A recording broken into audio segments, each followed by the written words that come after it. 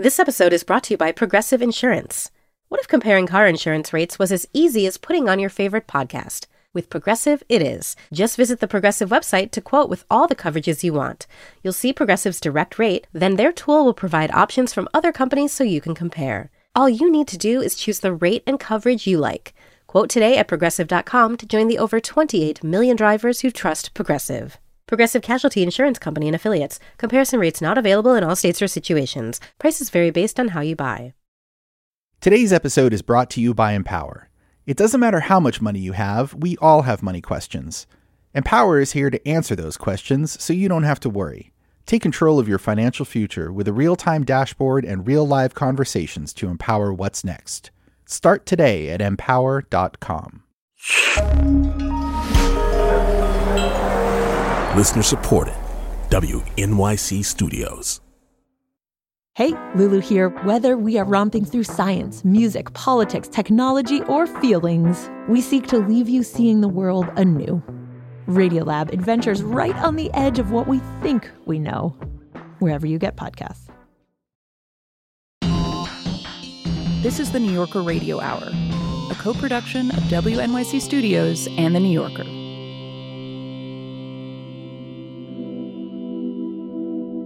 Welcome to the New Yorker Radio Hour. I'm David Remnick. In 2021, Joe Biden came into office determined to ease what he saw as the cruelty and indifference of Donald Trump's immigration policies. But with that came new problems. Each day last year, migrants arrived in record numbers at the U.S.-Mexico border. And Biden has been criticized on immigration from every angle and all sides. Republicans generally say that Biden prioritizes illegal immigrants over U.S. citizens. Donald Trump obviously wants more wall, and he's talked about the undocumented as a kind of national poison. But some big city Democratic mayors, too, are complaining loudly about the surge of people seeking asylum at the border. They just don't have the resources, they say, to take care of them all. And at the same time, the ACLU is suing the administration for new restrictions on the asylum process. Staff writer Dexter Filkins made numerous trips along the southern border while reporting on the immigration surge. And his story in The New Yorker this week is called Biden's Dilemma at the Border.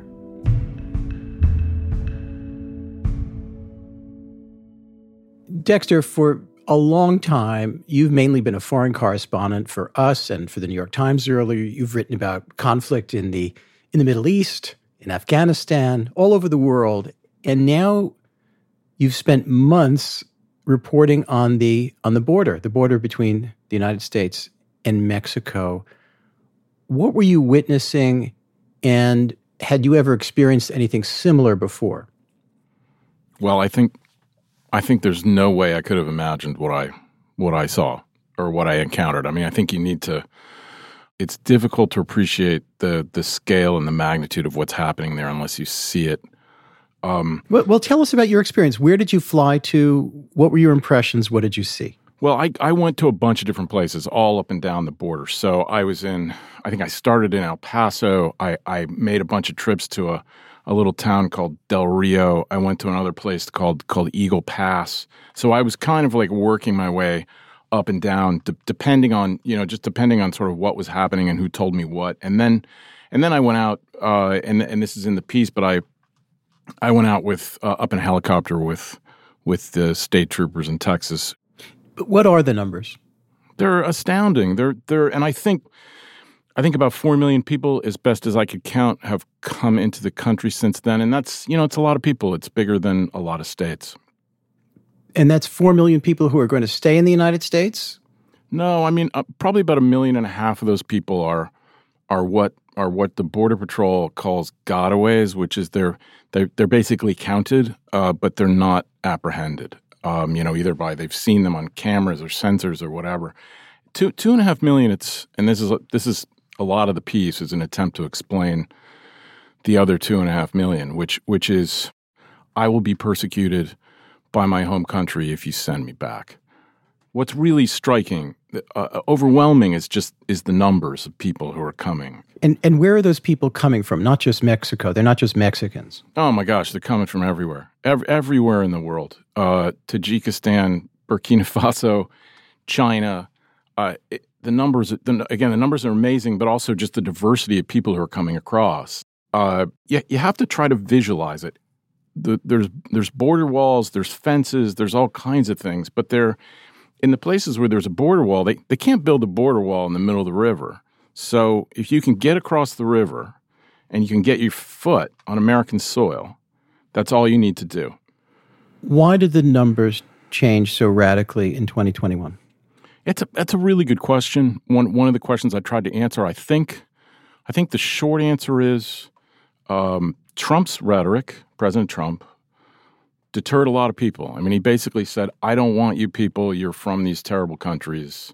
Stay out. And he was, very, very, brutal in his language about it. And at the same time, there was the pandemic. And so you can look at the numbers. They sort of drop when the pandemic begins. To answer the question of why did the numbers skyrocket, which they did, Joe Biden in his campaign for president, and I think he and the Democratic Party, rejected basically the whole Trump vision of the border and of immigration, and so Biden literally said on many occasions, if you're feeling persecuted, if you are persecuted, come and make your case. In fact, he did that in one of the presidential debates that also happened to be co-hosted by Univision, the big network. And so his critics would say he invited people in, and that's pretty strong language, but it's not inaccurate. I would, in fact, make sure that we immediately surge to the border. All those people are seeking asylum. They deserve to be heard. That's who we are. We're a nation that says if you want to flee and you're fleeing oppression, you should come. I would change the order that the president just changed. Saying, look, the problem here is that the American immigration system is antiquated. It's too small. It's completely broken. It's too old. And Congress, in its mutual animosity, has been unable and unwilling to fix it. And so we're kind of stuck with this system that doesn't work, that was designed for something, a reality that hasn't existed for decades. And at the same time, you have these extraordinary numbers of people who are coming in part because of the terrible political and economic conditions in Latin America and in Central America and other parts of the world. So, for instance, Venezuela, which has produced the political turmoil and the economic collapse there, has produced 7 million refugees. Dexter, you met a lot of migrants in your reporting. Is any of their stories particularly strike you as either particularly moving or emblematic of what's happening now? I met a woman named Julie. She's Colombian. She's gay. Was being routinely beaten by her family. She couldn't live in her country anymore, as she said. I couldn't get a job because I was being discriminated against. My partner, we were disgraced. We had to go. We decided to make the journey, and this is every single person that crosses the border has a story like this. It's the journey, and so she makes this. She and her partner and her young child make this epic journey. They start by they pretend that they're tourists. They go to Cancun, Mexico. Then they make this long bus journey to the border, to the American border. They're robbed the whole way up. They basically run out of money. They're begging, borrowing, doing everything they can. They finally piece together the money. This takes weeks and weeks and weeks. They find a smuggler. They give the smuggler essentially all the money that they have, and they get across the border. And she's in New York now, one of 70,000 or so immigrants who've come. But it's kind of it's crushing because you realize the world's full of people like Julie and what because the world is full of violence and instability and climate change and all the factors that lead to this. Yeah. Every time there's a political campaign, if the candidate himself is not a Trumpist and is particularly cruel about the issue of immigration, you will hear the phrase sensible immigration reform. Yeah. Everybody's for sensible immigration reform, and there have been attempts in our recent history to have so-called sensible immigration reform. What was it, and why did it fail? Well, so the last time the Congress came pretty close to reforming the system was 2013. And during Obama. Yes, complete overhaul of the system was passed in the Senate in 2013. And basically the kind of outlines of any compromise are they're sensible, but they're also like pretty predictable. The Republicans want greater border security, and the Democrats typically want sort of more legal immigration. And that's basically what was in that bill. And what happened really was they sent it over to the House. This was as the Tea Party was kind of gaining momentum, and they couldn't get the votes. And it hasn't ever come back. Trump comes along 2 years later, 2015, and launches his campaign. And that has changed everything. People, criminal aliens. We will begin moving them out day one, as soon as I take office. And more than a couple people explained this to me, political people who said, what the Republicans wanted was, they want to kind of, they don't want chaos at the border. They want, and this includes voters, they don't want chaos at the border. And they want, kind of legal, orderly processes for immigration. And if you can do that, people will support it. But do they only want immigration from Norway? Well, but that's what's changed, is that is no longer true. Trump essentially came along and changed the vision of the Republican Party. When the Democratic senators would go into the room in 2013 and say, like, here's our proposal and here's yours, and like, let's hammer something out, they weren't that far apart. Now they're far apart. I mean, now they're just, as one Democratic senator puts to me, there's no appetite for it anymore in the Republican Party. I'm talking with staff writer Dexter Filkins, and we'll continue in a moment.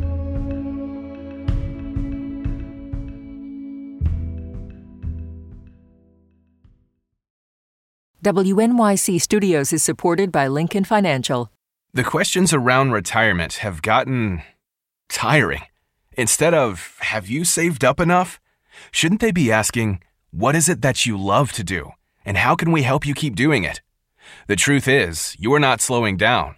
So your retirement plan should be more of an action plan, a hiking plan, a music plan, a sailing plan.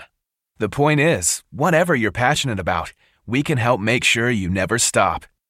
At Lincoln Financial, we have the products to help protect and grow your financial future, so you can keep doing more of what you love. Make your pastimes last a lifetime at lincolnfinancial.com/actionplan. Lincoln Financial Group, marketing name for Lincoln National Corporation and its insurance companies, and broker/dealer affiliate Lincoln Financial Distributors, Inc., copyright 2024, Lincoln National Corporation. This episode is brought to you by Empower. Can you retire early? Will there be enough money to leave an inheritance? Do you have savings for life's important milestones? If you have money questions, Empower has answers so you don't have to worry. With a real-time dashboard and real live conversations, you can get clarity on your real-life financial goals. Join 18 million Americans and take control of your financial future to empower what's next. Start today at empower.com. I'm Roz Chast from The New Yorker. The New Yorker Radio Hour is supported by Dana-Farber Cancer Institute. They are one of the largest recipients of NIH funding. Their scientists played a substantial role in developing more than half the cancer drugs approved by the FDA in the last 5 years. Dana-Farber Cancer Institute has been making one advanced cancer discovery after another for over 75 years. At Dana-Farber Cancer Institute, what we do here changes lives everywhere. Find out more at danafarber.org/everywhere. You said the system is broken and that it's an incredible mess and chaotic. Describe for us what that looks like. Well, for starters, there's not enough Border Patrol agents on the border. There aren't enough immigration judges to hear cases. The whole system is overwhelmed. It's a series of gigantic bottlenecks. And so if you come into this country, get your foot on American soil, ask for asylum, you're not going to get a hearing on that case, on your case, for on average 4 or 5 years. And then if you lose, so where are you living? How are you living your life in those 4 or 5 years? Well, it's just, you can see by looking at the way the system works, it's just a series of like ad hoc decisions and workarounds. And so, as more than a couple people put it to me, once a person gets in the country, they're in for a good decade because they can appeal their case and it'll sort of go on forever. So nothing really works the way it was supposed to work. Nothing. Among the many people you talked to for this story, there's the former Democratic mayor of Del Rio, Texas, Bruno Lozano. Tell me about him and the phone call that he received while he was mayor from the Border Patrol chief. What happened there? Well, Del Rio is like a little town or kind of a small city. It's like 35,000 people. Mayor Lozano said to me, he was the mayor in 2021, and he said, I got a phone call one day from the Border Patrol, and they said, we're expecting 10,000 migrants to cross the river at Del Rio by the end of the week. And, he just said, what are you talking about? And this is a Democratic mayor. This is not an anti-immigration mayor. And he just flipped out. He said, you got to be kidding me. 10,000 people? It turned out to be 16,000 people. And at one point he said there were 1,000 people crossing the river every hour. And they all were sort of brought under a bridge. But it was basically a city sprung up kind of overnight among this, pretty small city. And so Mayor Lozano just, it basically broke him, I think. The city was completely overwhelmed. He couldn't deal with it. He's a Democrat, very angry at the Biden administration, feels like he was let down. But more important, he literally said to me, I can't govern the city. I can't do it because it's not in my control anymore what happens here. So he basically gave up. He didn't run for another term. What has the Biden administration proposed in specific terms, in policy terms? I think in the first week and upon taking office, President Biden put forward a comprehensive proposal to reform the immigration system. I think not terribly unlike the 2013 proposal. Dead in the water. It didn't go anywhere. So he's trying. But absent that, it's an impossible situation. For instance, a federal judge ruled about a decade ago that the immigrant children crossing the border cannot be detained for more than 20 days. So they have to be released into the country. And so now that sounds like a very humane decision. But the result of that has been, since then, an enormous surge of migrant children coming across the border, some of them unaccompanied, their parents bring them to the border, they send them across.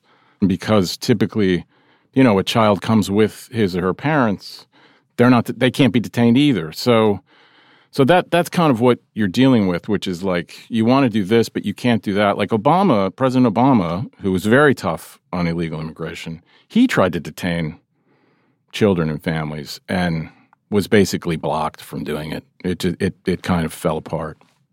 So all the presidents, Trump, Obama, Biden, they all have faced the same problem, which is they can't get Congress to act. So they can only act on their own.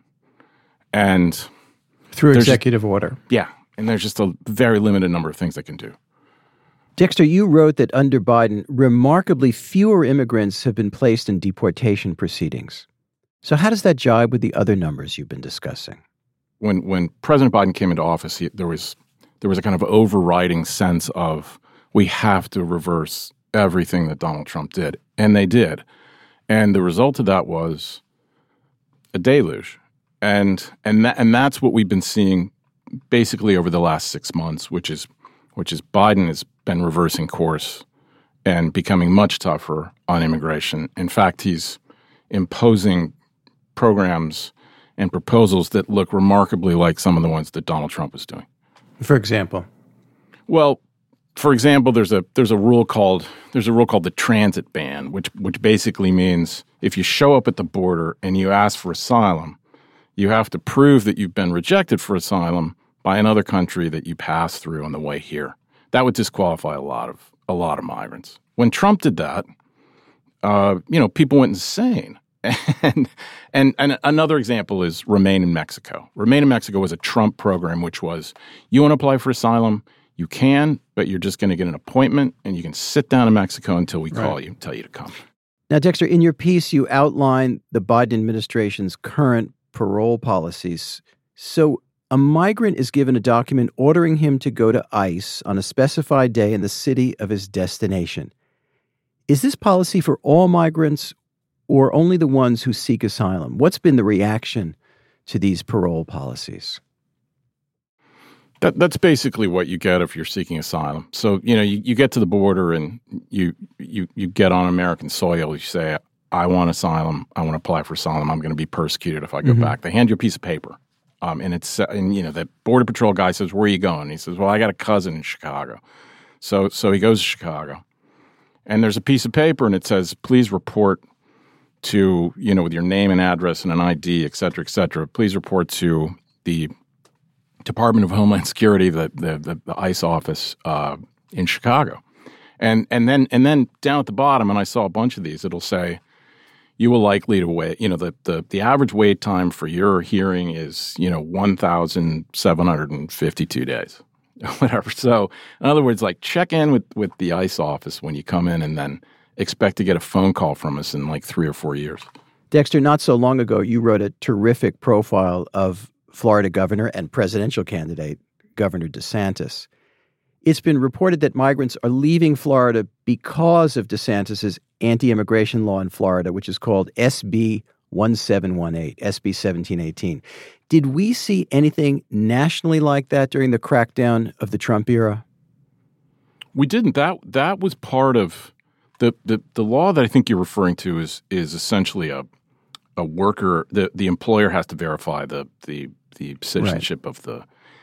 What we found in the past in the last really big overhaul of the immigration system which was 1986, that became unworkable very, very quickly, and for a whole bunch of reasons. But it's like, what are we going to? We're going to have national ID cards. How are we going to do this? And it becomes very, very intrusive and very difficult. And it didn't work that well the first time. Maybe it'd be different the second time. But I think as to Florida. Boy, he's skating on. I mean, that's pretty. I don't know if it's thin ice, but when you take a community like Miami, which is completely dominated by. I mean, Miami's a Latin city. It's a Latin American city, and it's filled with refugees and the children of refugees, and so he's gonna have to find a way to explain that to them. Dexter, Republicans often accuse Democrats, maybe just Democrats on the left, but Democrats usually in general, of being for, quote-unquote, open borders. What does that mean? And is, in fact, anyone in the Democratic Party or in Congress for open borders? Look, that's a super catchy phrase. Everybody knows what it means. The border's not open. I mean, Biden, over the past couple of years, has deported, turned around more than 2 million people at the border. It's incredibly vigorous enforcement. It's just that the problem is enormous, and a lot of people have come in. When Republicans or anyone else says the border's open, that's meant to. It's a very emotional term. It's meant to evoke images of giant hordes of people flooding the country and flooding American cities. But it's not. The border's not open in any sense. As we said, you grew up in Florida, where immigration is extremely vivid. You live in New York City. How did your experience at the southern border change your perspective on the extent of the immigration problem, and what should be done about it? I didn't realize how you can look at the numbers all you want. I just didn't realize when you see the numbers of people coming, you realize there's what on earth can we do as a country and maintain our humanity And that's a real tough one. I don't know the answer to that. To try to build a workable immigration system will cost. We'll have to do it at some point. It will cost billions and billions of dollars, and we could build a wall across the entire southern border. But I'm not even sure that's going to work. But I think what's the most, that would be inhumane. Yeah, that's the most disturbing thing, which is you look out in the world and you see what's happening, and you see the misery, and you see that the desperation of the people who are, you see it in their eyes, who are coming to the border, and it's not, how do you answer the question, what can we do? What can we do as the United States of America, which has always prided itself on being a nation of immigrant, but also like the haven of last resort for people all around the world? What do we do? Dexter Filkins, thank you so much. Thanks, David. Dexter Filkins' new piece is called Biden's Dilemma at the Border, and you can find it at NewYorker.com. I'm David Remnick. That's our program for today. Thanks for listening, and we'll see you next time.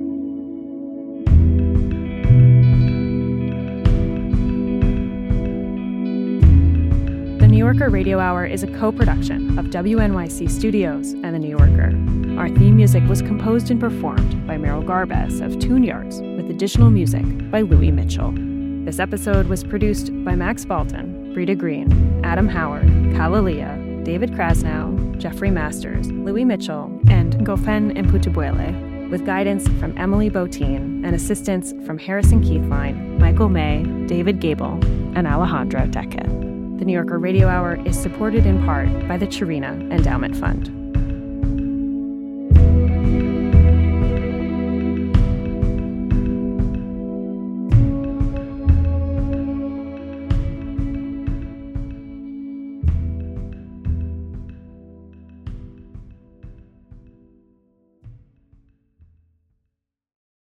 This episode was brought to you by Empower. Are you ready for life's important milestones? What will your retirement look like? Do you know your net worth? Empower can help answer your money questions so you don't have to worry. With a real-time dashboard and real live conversations, you can get clarity on your real-life financial goals. Join 18 million Americans and take control of your financial future to empower what's next. Start today at empower.com.